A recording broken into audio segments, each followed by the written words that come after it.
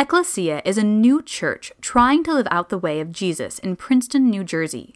We pray this teaching invites you to love Jesus and people more deeply and to embrace the full life that Jesus offers each one of us. Grace and peace to you. Well, hello, Ecclesia. Pastor Ian Graham here, and it's a joy to be with you.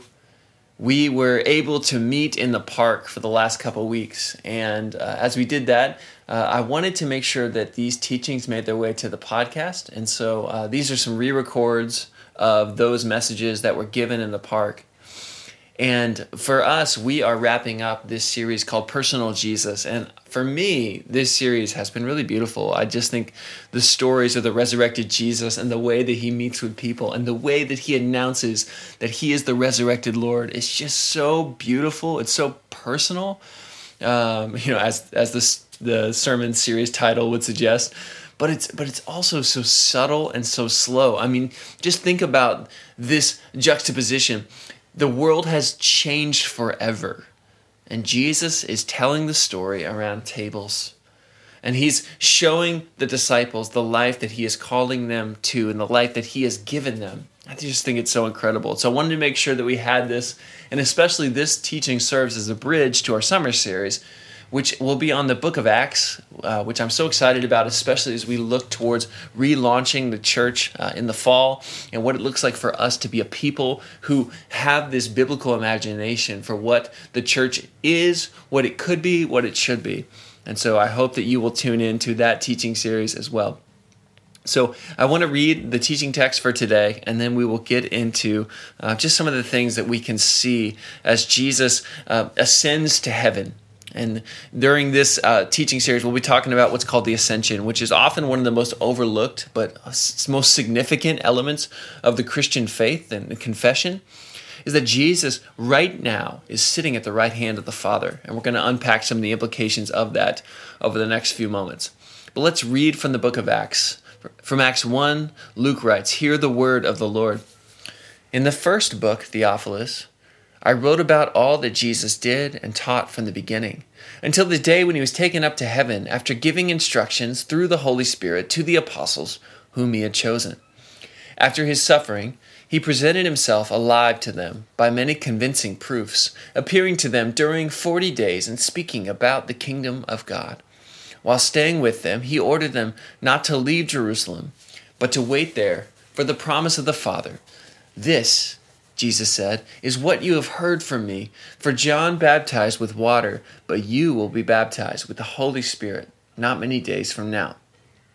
In verse 6, "So when they had come together, they asked him, 'Lord, is this the time when you will restore the kingdom to Israel?' He replied, 'It is not for you to know the times or periods that the Father has set by his own authority, but you will receive power when the Holy Spirit has come upon you. And you will be my witnesses in Jerusalem, in all Judea, and Samaria, and to the ends of the earth.' And when he had said this, as they were watching, he was lifted up, and a cloud took him out of their sight. While he was going, and they were gazing up toward heaven, suddenly 2 men in white robes stood by them. They said, 'Men of Galilee, why do you stand looking up toward heaven? This Jesus, who has been taken from you into heaven, will come in the same way as you saw him go into heaven.'" This is the word of the Lord.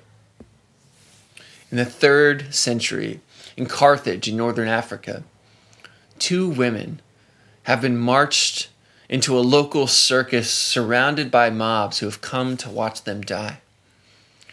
But as these 2 women are paraded before the hungry mob, the mob cannot help but be struck by the resolve, by the serenity, by even the joy with which these women carry themselves even as they face their death. And what's more, it's clear that both of these women have given birth very recently, one of them within the last day or so. These 2 women would be immortalized.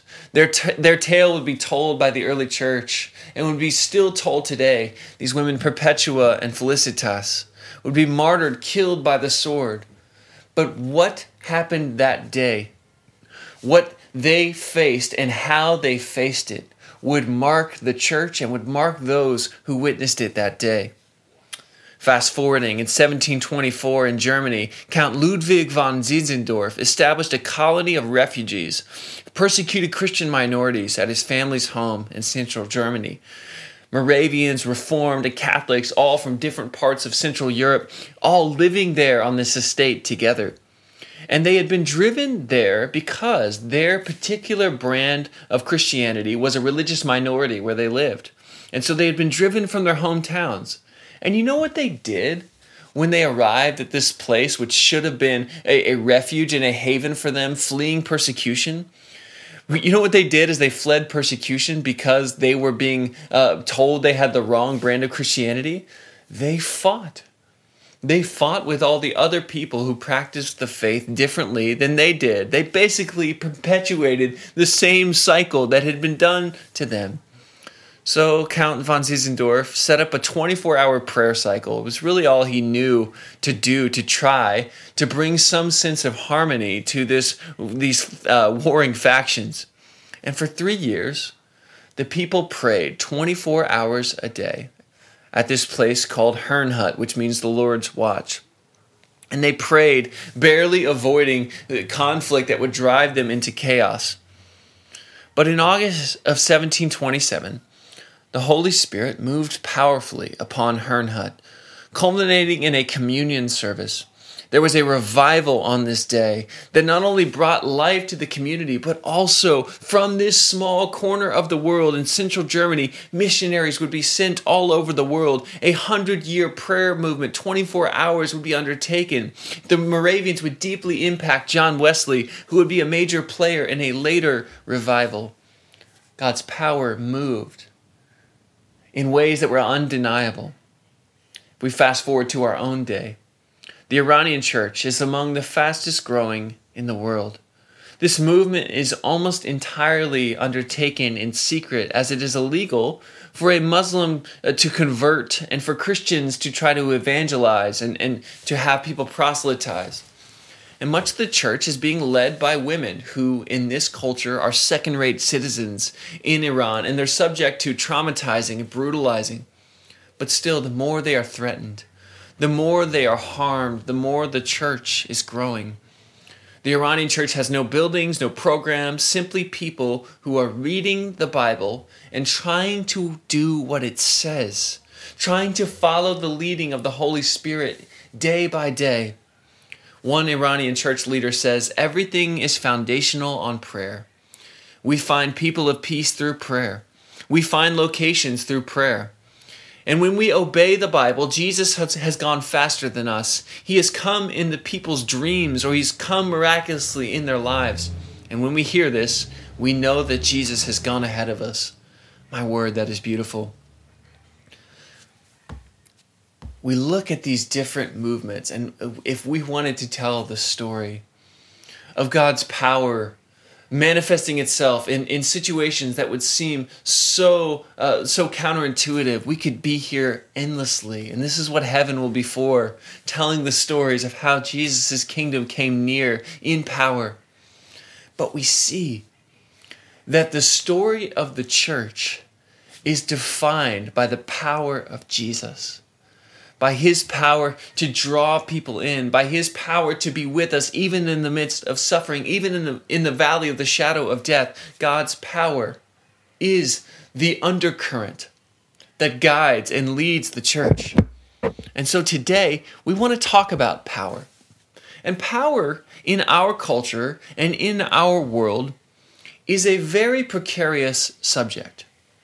Through the 21st century, through the movements of postmodernism, we live in a post-power narrative society. People like Freud and Marx and Nietzsche were always pointing to the narratives of power that were a part of structures that were central to society, especially in Western culture. And if you think about movements in our own day, movements like the Me Too movement or the Black Lives Matter movement, there has been a reckoning with power, a reckoning with people in positions of authority who have abused that authority. And people have found that by telling their story, that there is power even though they may not have the positional authority. even though they may not have the civic authority, that by standing and saying, no more will I hide in silence, that there has been incredible energy brought forth. And so really, we live in a time when power is suspect at every level. And the church's claim to power has been brought under that same microscope.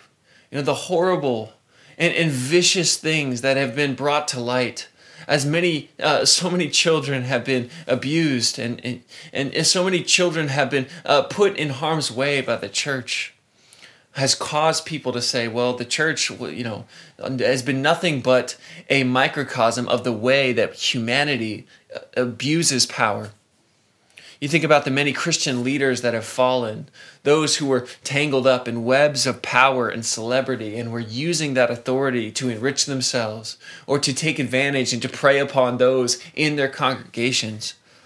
Yes, power is a very precarious subject. However, power is our birthright. And power, as we see it from the Jesus lens, as we see it through the lens of Jesus' kingdom, is not something to be held onto. Paul says in Philippians chapter 2 that though Jesus was in equality with God, he did not regard that equality as something to be held onto. Jesus had all the power in the world, and yet, as Paul writes, rather, instead of holding on to that power, he emptied himself of that power, taking the form of a slave. When John and James come to Jesus and they ask, can we be the powerful ones in your kingdom? Can we sit at your right and your left hand? Jesus says, you don't understand the way that kingdom power operates. Kingdom power is not top down. Holy Spirit power is not positional authority. Holy Spirit power is those who are willing to serve, those who are willing to bow down and wash the feet of their neighbors. This is what kingdom power looks like. But power, as we see it through the lens of the Jesus movement, we see that power is a theme that is present throughout the biblical narrative. The first temptation in the garden features the serpent asking the first man and the first woman, oh, did God really say that you couldn't eat from that tree? And what's the lie that he tells? He tells the two that if they eat from the tree that God has forbidden them to eat from, that they will in fact not die, but they will be like God, that they will have God-like power. Power is the alluring, it is the promising thing that sort of is a theme that underrides the entire narrative of the scriptures. And Jesus here in Acts 1 says, wait, for you will receive power. And how many times do we as people try to grasp, try to take control of the situation, try to form power for ourselves and to take hold of it? You think about Abram, who became Abraham. Sarah, in his timing, God had told Abraham and Sarah that they would have a child, but they had been waiting and nothing was happening. So Sarah gets fed up. She gets tired of waiting on God's promises, and she says, here, take my slave woman Hagar and go and make a child with her. And so Abraham, for whatever reason, does. And they have Ishmael. And Ishmael introduces all of these broken family dynamics into the family of the promise. Now Ishmael will have his own story as God meets with Hagar and Ishmael in incredible ways. Hagar's the first person to name God in the scriptures, the God who sees. And yet, what would it look like if Abraham and Sarah would have just waited upon the Lord? You think about the kingdom of Israel. They are a nation established by God's power, redeemed from slavery in Egypt. They march around Jericho, God doing these miraculous things to bring them victory, to bring his promises to bear. And yet, they look at all the other nations and they see the kings riding into battle and they say, we want that kind of power. We want the power of a person to lead us, a person to put our hopes and our dreams upon. And so they demand a king. And Samuel tells them, he says, you will have a king, but here's what's going to happen with this king. And eventually we see that the kings are responsible for disintegrating the fabric of the kingdom that God had given to the people. And the kings are responsible for leading the people astray. when we try to take power into our own hands, something happens. There's a trust that is broken there. And so the question becomes, how does God exercise power? How does God move in power in our day? Jesus tells the disciples in Acts 1, in that text that we read, wait and you will receive power. And yet, when we look around, often it feels like God's power is not present. And this is so much the air that we breathe. The Enlightenment is built upon the assumption that there could be a God, that there could be a creator, but he's not here. And so he has left us to run the world. This is the Epicurean, the deist framework. Thomas Jefferson, one of the most famous deists, wrote in a letter to a friend, he says, Epictetus and Epicurus give laws for governing ourselves. And Jesus is a supplement of the duties and charities we owe to others. What Thomas Jefferson is saying is that in order to get things done, in order to live in the real world, we need the philosophies. We need those who have told us, how to exercise power. Epicurus, the founding of the school of Epicurean school, And Epicureanism basically establishes that God, there could be a God, but he's far off. And so it's up to us to figure out how to run and rule the world. And this assumption is taken from this text that we read in Acts 1.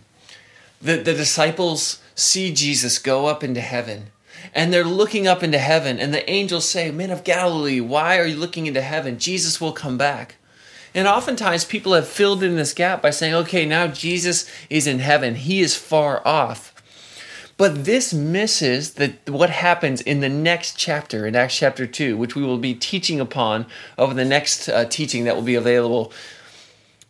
But in Acts chapter 2, Jesus pours out the Spirit. And the Spirit of God is God's presence. Not absent, not far off, but near in every circumstance. And in Acts 2, at the birth of the church, Jesus pours out his presence into every moment. And so, yes, Jesus is ruling and reigning at the right hand of the Father. That's because Jesus on the cross won the victory that is for all of time. Jesus' victory is not in question. His crucifixion, his resurrection demonstrates that God has conquered sin and death. But as Paul talks about in 1 Corinthians 15, Jesus has everything put under his feet. But the final realization of that victory, this is an already and not yet. Jesus has already won, and he won on that day on Calvary 2,000 years ago. But Jesus' full realization of that victory is yet to come. It's when he will come again, as is promised here in Acts chapter 1. And so in Acts 2, when Jesus pours out his power, his presence, Jesus is saying that my life is with you, that victorious life is with you in every circumstance. And as we'll see in the book of Acts, those circumstances include everything from trying to figure out what to do next, trying to figure out how to be with God on mission, to suffering for the name of Jesus. Jesus, in pouring out his power, pouring out his Spirit, is pouring out his life in ours. And so when we think about power, we have to understand that God wants us to have his power, not as something that we can yield and wield for ourselves, but as something that we can live with in order to know who we are and in order to serve the world. I think a good definition of God's power in us is the presence of God confirming his promises in us, forming us in his holiness, and moving us to bear witness to what Jesus has done in his life, death, and resurrection. I'm going to say that again. God's power in us is the presence of God, confirming his promises in us, forming his holiness in us, and moving us to bear witness to what Jesus has done in his life, death, and resurrection. And so Jesus says, you will receive power and you will be my witnesses. And when you think about a witness is just somebody who has seen something happen and they're telling the story from their vantage point. And oftentimes Christians have put themselves in a different seat. If you envision a courtroom, we're not the judge. We're not the people that are looking at the lives of others, those that don't know Jesus, and saying, well, this is what's going to happen to you. That's not our call. We're not called to be the judge in people's lives. We're not the attorney. We don't have to know all the facts of the case in such a way that we can build an infallible case for God. No, we are witnesses. We are simply people who have seen Jesus move in our lives and are trying to point to that story and say, this is what I have seen. Justo Gonzalez says of what it means to be a witness. It is by the power of the Spirit that we have faith. It is by the power of the Spirit that we can live in hope even in the worst of circumstances. It is by the power of the Spirit that we know that we are loved children of God even while the world tramples us. That power has been given to us not just so that we may enjoy it in our lives, but above all so that we can be witnesses to Jesus and to God's reign. In Ecclesia, this is our call. Not that we would have it all figured out, but that simply we would be faithful witnesses, trying to live in response to the power that God has poured out in our lives. And in closing today, I want to just look at two texts from the New Testament that talk about this power, because I think that this is where God is inviting us.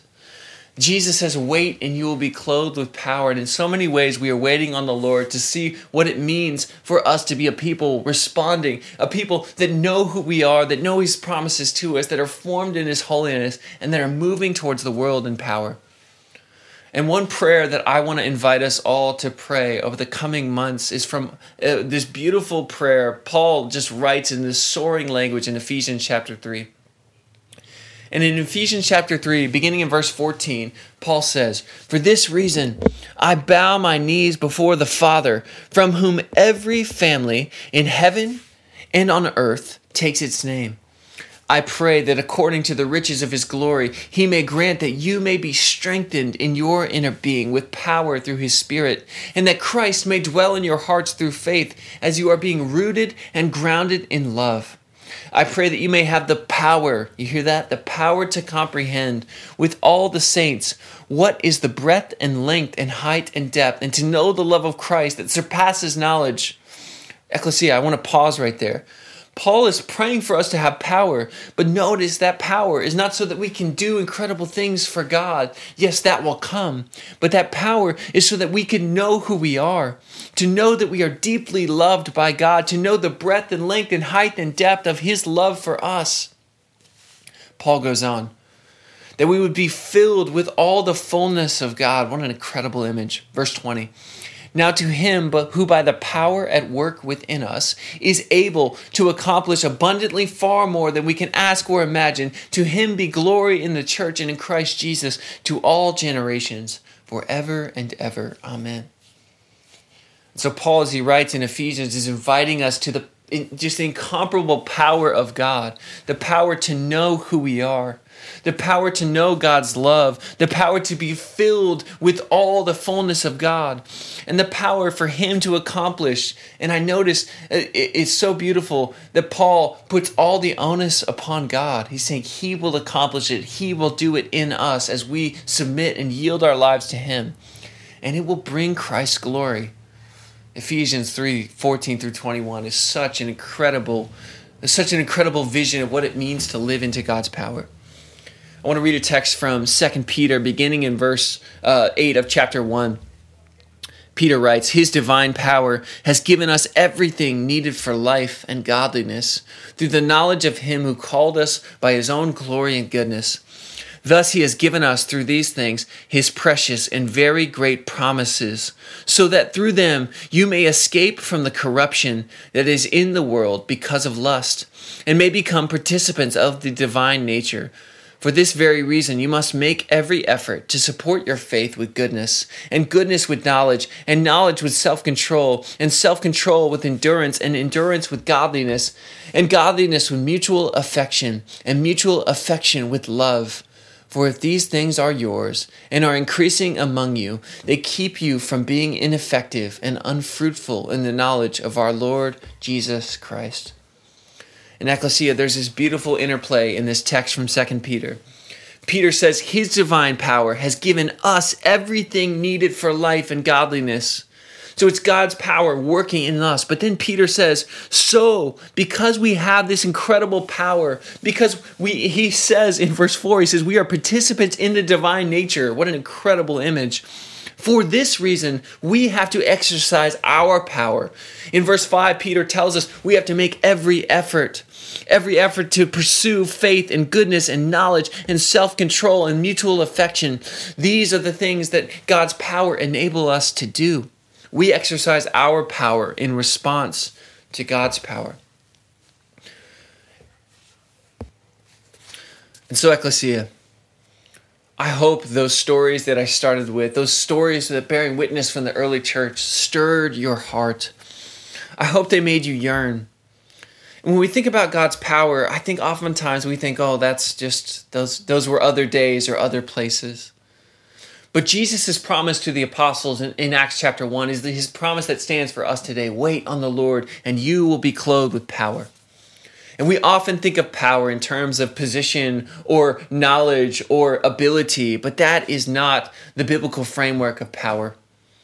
No, the power that God has for us is his power poured out upon each one of us. Wait, Jesus says, and you will be clothed with power. Paul writes about the power of God in 1 Corinthians. He says, for the message about the cross is foolishness to those who are perishing, but to those who are being saved, it is the power of God. We are called to be witnesses. We are called to bear witness to what Jesus has done in our lives. To bear witness to his power poured out upon the cross, that though we deemed him weak, though we deemed him forsaken, he was actually enacting the salvation and the life of the entire world, that by emptying himself of his own power, he has taken his seat at the right hand of God the Father. And Ecclesia, we need this power, this upside down power, this subversive power, to be the people that God has called us to be. And so wait on the Lord. You will be clothed with power. Allow God's power to meet you where you are, to infuse your life with his purpose, with his joy, with his sense of promise that you are who he says you are.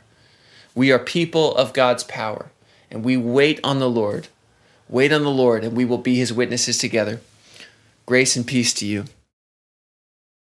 Thank you for listening to our podcast. For more information, please visit www.ecclesianj.com.